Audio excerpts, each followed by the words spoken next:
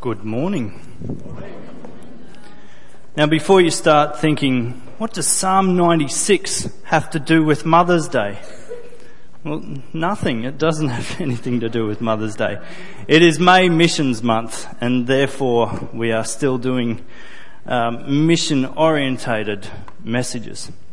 But I do want to wish the mothers in the audience a happy Mother's Day. I haven't had an opportunity to wish my mum a happy Mother's Day yet, so I'll do that as soon as I get back to my seat. Let's pray. That's terrible.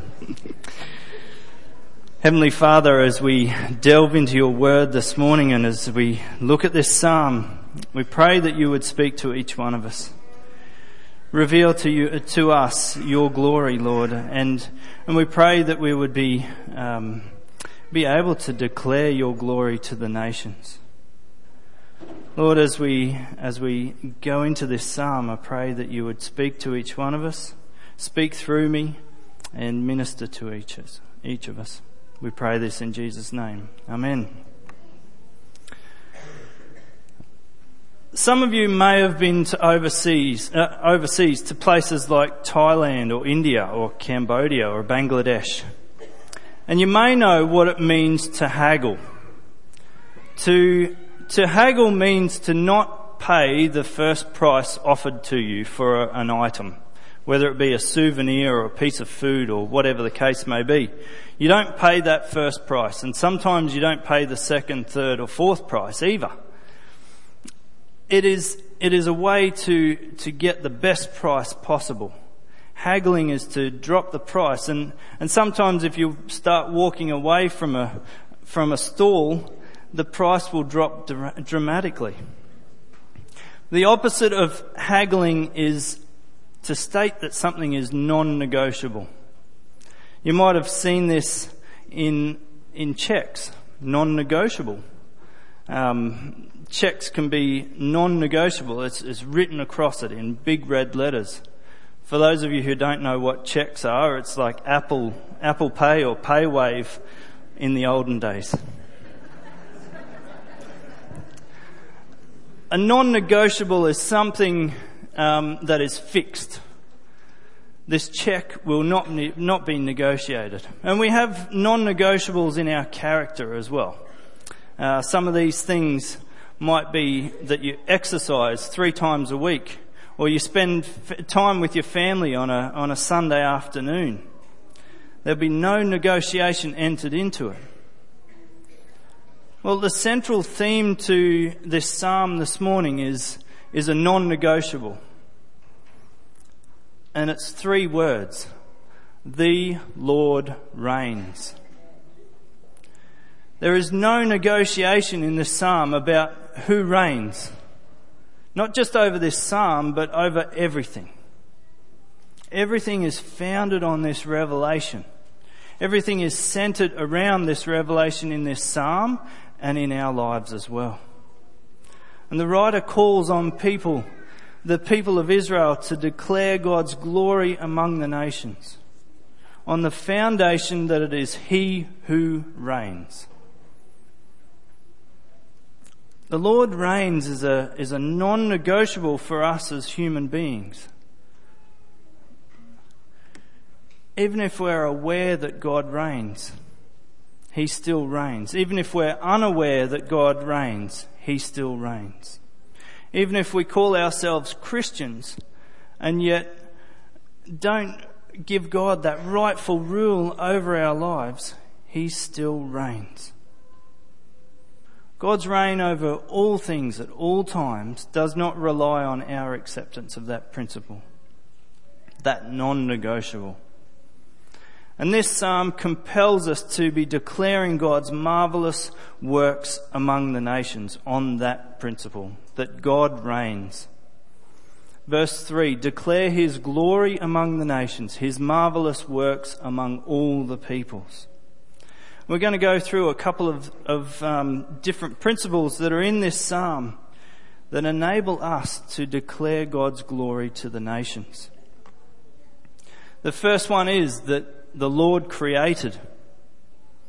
The second half of verse 5 says, but the Lord made the heavens. There are 4 ways in which God reveals his glory to us. Through creation, that's natural revelation. Through conscience, personal revelation, our inbuilt sense of what is right and wrong. Through Jesus Christ, God in the flesh, and through his word. There are 4 ways, they are 4 ways that God reveals himself to us. But this psalm speaks of God creating the heavens. That is the way that God has revealed his glory to us. It says it in a kind of nonchalant sort of way, doesn't it? But the Lord made the heavens. And you may have heard me say this before, but there's another nonchalant way that there's implied that God has created. In Genesis chapter 1 verse 16. It says, God made the stars. It doesn't even say that much. It says, and the stars. On the 4th day, God made the sun to govern the day and the moon to govern the night. And it says it in a nonchalant sort of way, and the stars. It's such a small little statement, and yet it carries with it such a great weight of information. God created the stars, most of which cannot be seen with the naked eye, and some cannot be seen with the best of telescopes. God made the stars, but he also made this earth and everything in it, and us. He has created this earth to orbit the sun in such a perfect orbit that it is not too hot and not too cold for us to live. God has made this earth to orbit the sun on an axis, so that for 1 half of the year the northern hemisphere receives more sun and daylight hours and experiences their spring and summer, while the southern hemisphere receives less daylight hours and has their winter and autumn, allowing seasons. God has created different environments throughout this earth, deserts and rainforests and everything in between, rivers and coastlines and seas. And in each of these environments, God created hundreds and thousands of different species of birds, insects and animals and fish and crustaceans and all that sort of thing. Just looking at insects, we haven't discovered how many different species of insects there are in this world. Google tells me that there's over 10,000 species of insects discovered every year. And over 1.5 million species of insects have been discovered.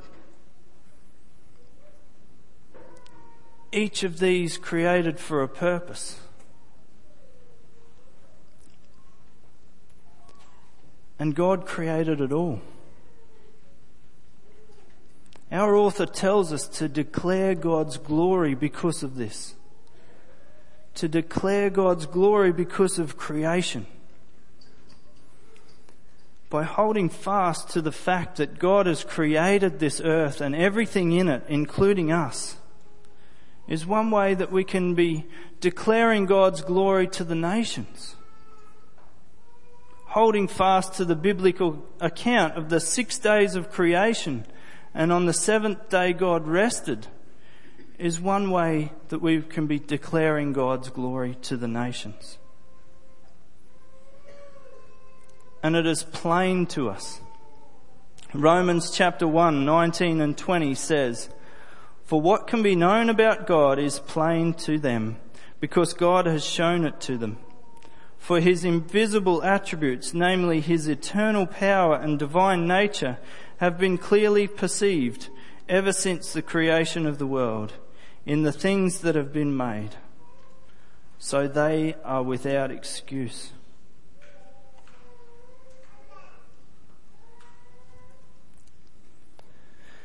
But sometimes we suppress this truth just as Paul was speaking about in Romans chapter 1. We suppress the truth that God has created this earth.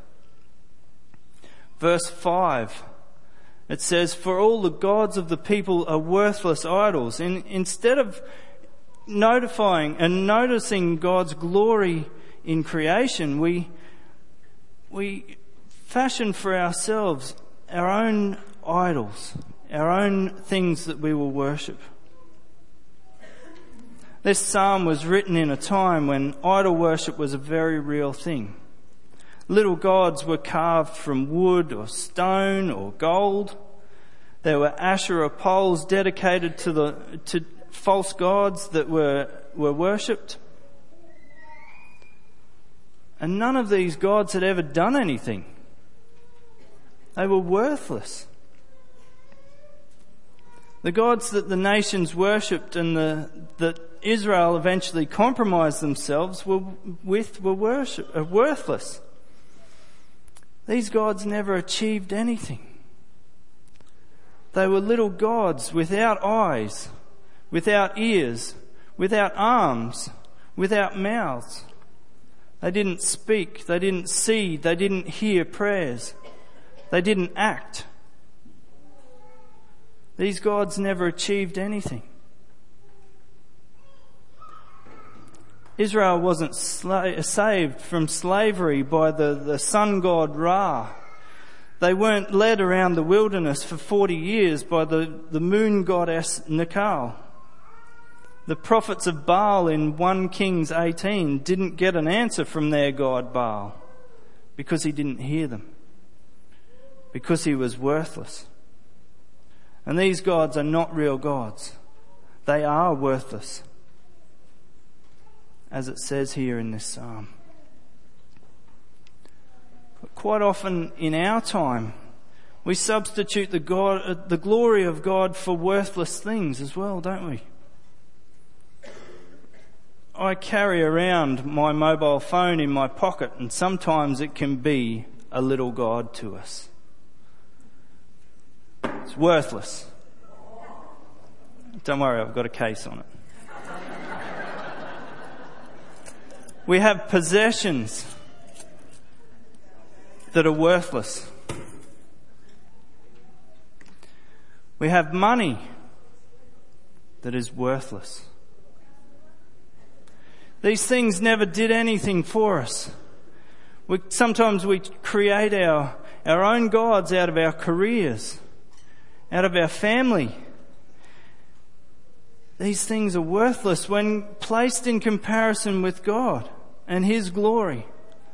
Nothing will compare to God's glory, no matter how valuable we see it. Nothing will compare to God's glory.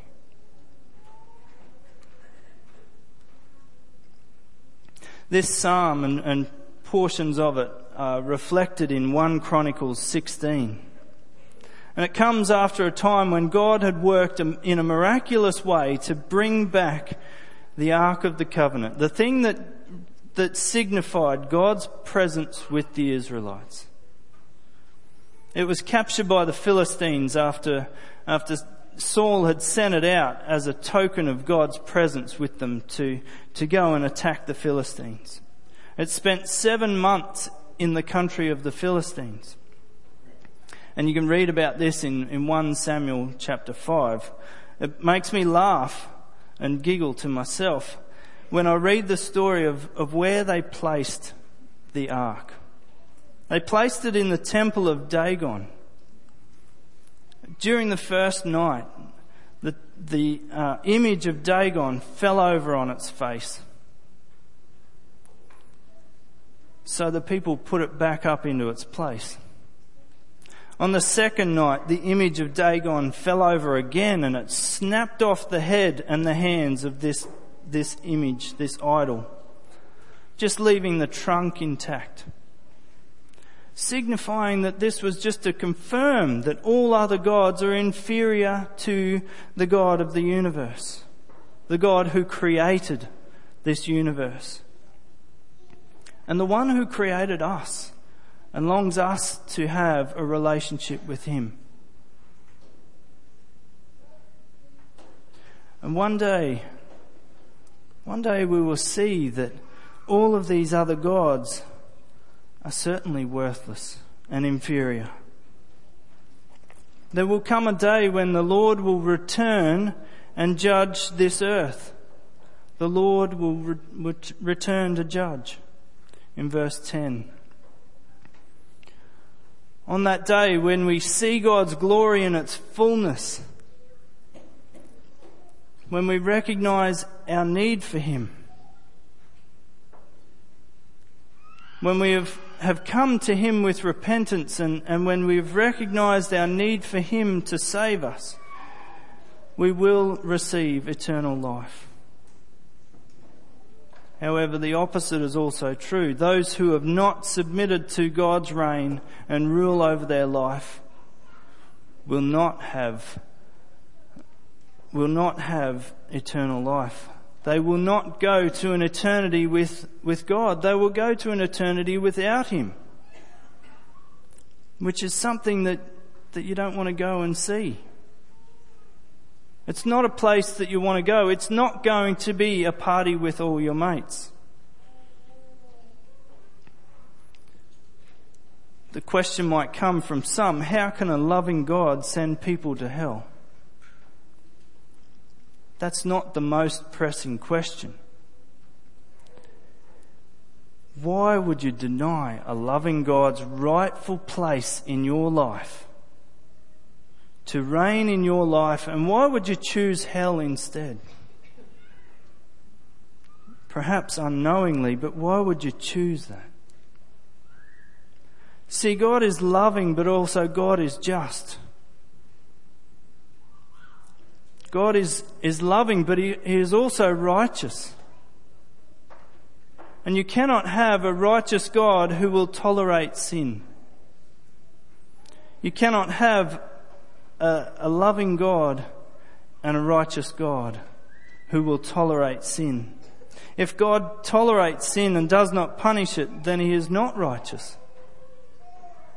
But he is righteous, and he will judge and punish sin. Look at the words in verse 10 there. He will judge the peoples. But here's the good news. He will judge the peoples with equity. Because God is creator, this gives him the right to judge. Because God reigns, whether we recognize it or not, this gives him again the right to judge. But he will judge with equity. He will be a righteous judge, forgiving those who have asked for forgiveness, saving those who have asked for salvation and been given salvation. And this is what we are called to do, folks. In verse 2, it says to tell of his salvation from day to day. Our God has revealed his glory to us. He has revealed his glory through creation. He has revealed his glory through his written word, but the best way that he has done this is that he has revealed his glory, his power, his majesty, and his righteousness through Jesus Christ. The Word in the flesh. He has revealed his power through the cross where salvation is initiated. Have a look with me, if you will, to 1 John chapter 1, verses 1 to 3. That which was from the beginning, which we have heard, which we have seen with our eyes, which we looked upon and have touched with our hands, concerning the word of life. The life was made manifest, and we have seen it, and testify to it, and proclaim to you the eternal life, which was with the Father and was made manifest to us. That which we have seen and heard we proclaim also to you, so that you too may have fellowship with us, and indeed our fellowship is with the Father and with his Son, Jesus Christ. You see, it is through Jesus that God has revealed his salvation, his saving efforts in this earth, in order that we might see and tell of his wondrous glory and his wondrous acts. That we might praise him. That we might recognise how good he is. And it's not as if God needs our praise or a relationship with him. He knows that we need a relationship with him. And it is only through a relationship with Jesus that we can have our sins forgiven, that we can have new life now, that we can submit to God's reign and rule over our lives, and that we can see and tell of his glory. I want you to think individually and personally right now. Do you wake up and tell of God's salvation to yourself? Do you wake up and say, and I'm just thinking of myself now, Dale, God has revealed his glory to you. God has revealed his glory to you and he has saved you. Do we stop and think personally what it means to be saved? What it means to have a relationship with God? And then out of that, do we stop and think what it means to be saved for others? Do we stop and think about others' need for a Saviour? I don't think we spend enough time dwelling on what it means for ourselves to be saved. And we definitely don't spend enough time to think about what it means for others to be saved, especially those that we meet that don't know Christ. We have been saved. We are being saved. And this is through no doing of our own. And others can also receive that salvation. Not only can they receive it, but they need it.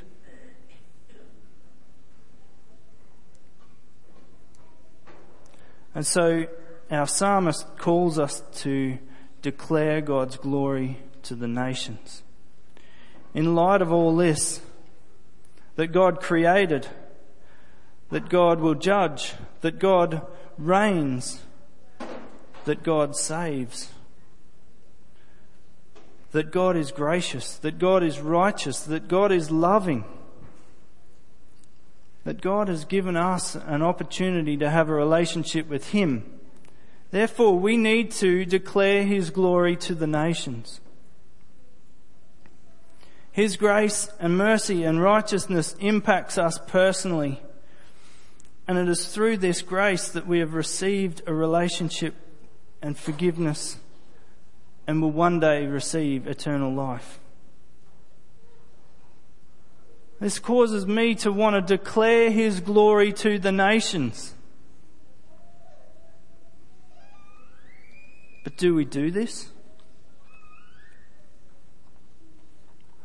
Do we plead with people to come to Christ? With tears? With urging? Not just on an information level, but from a personal level, do we plead with people to come to Christ? Because they need it. We are assured that Jesus will come back one day, and when he does, he will judge the righteous and the wicked. Time is uncertain. In fact, time is short. No one knows the hour of the day, only God the Father. And we need to get involved in God's mission here and now.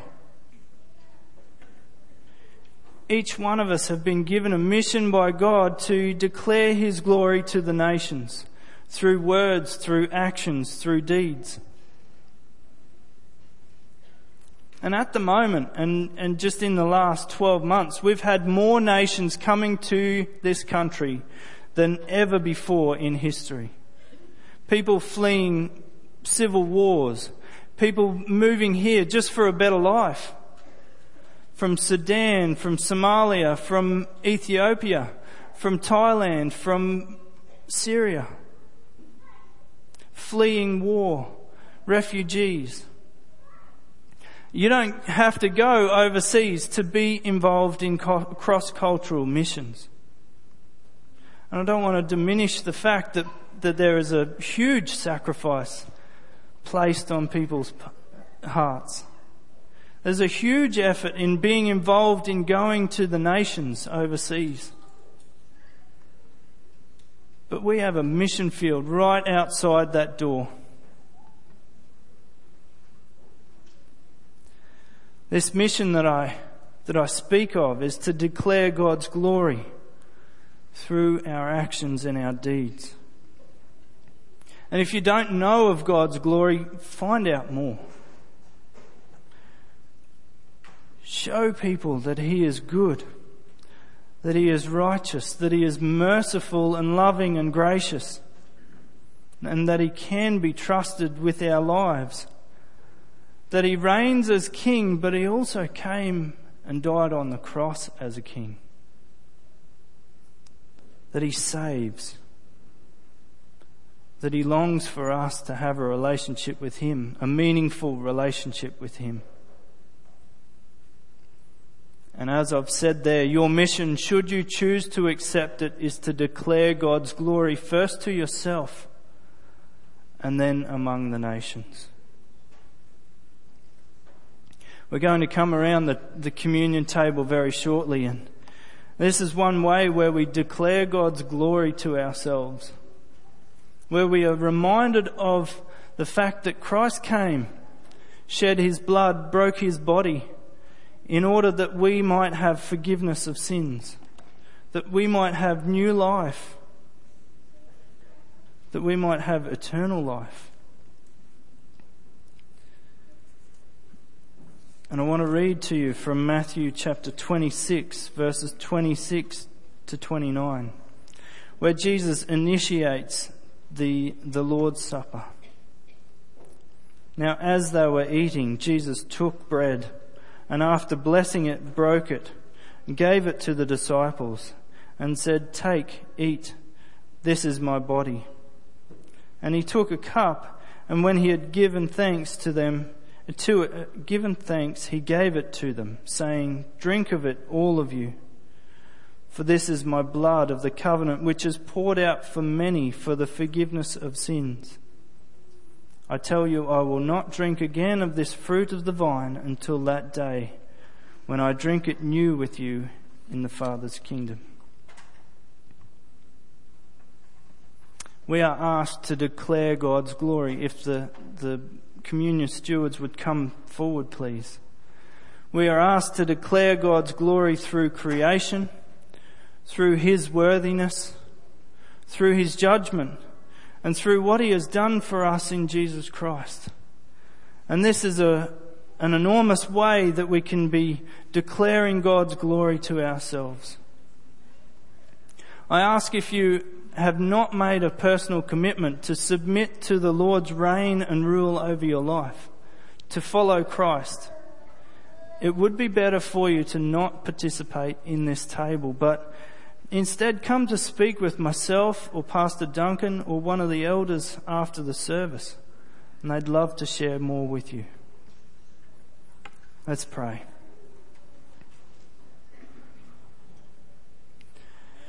Heavenly Father, we thank You for this psalm. But more, we thank You for revealing Your glory to us, both through creation, through Your marvelous works in history, and through Your salvation initiated in Jesus Christ.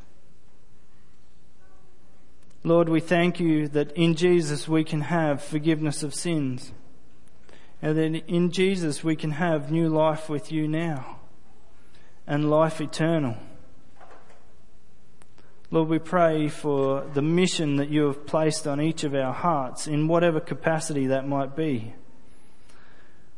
Lord, I pray that we would be obedient to that call, to declare your glory to the nations. Lord, again, I thank you for revealing that to us personally and corporately. We pray that we would be able to find the words and the trust in you that we need to be able to declare your glory. In Jesus' name, amen.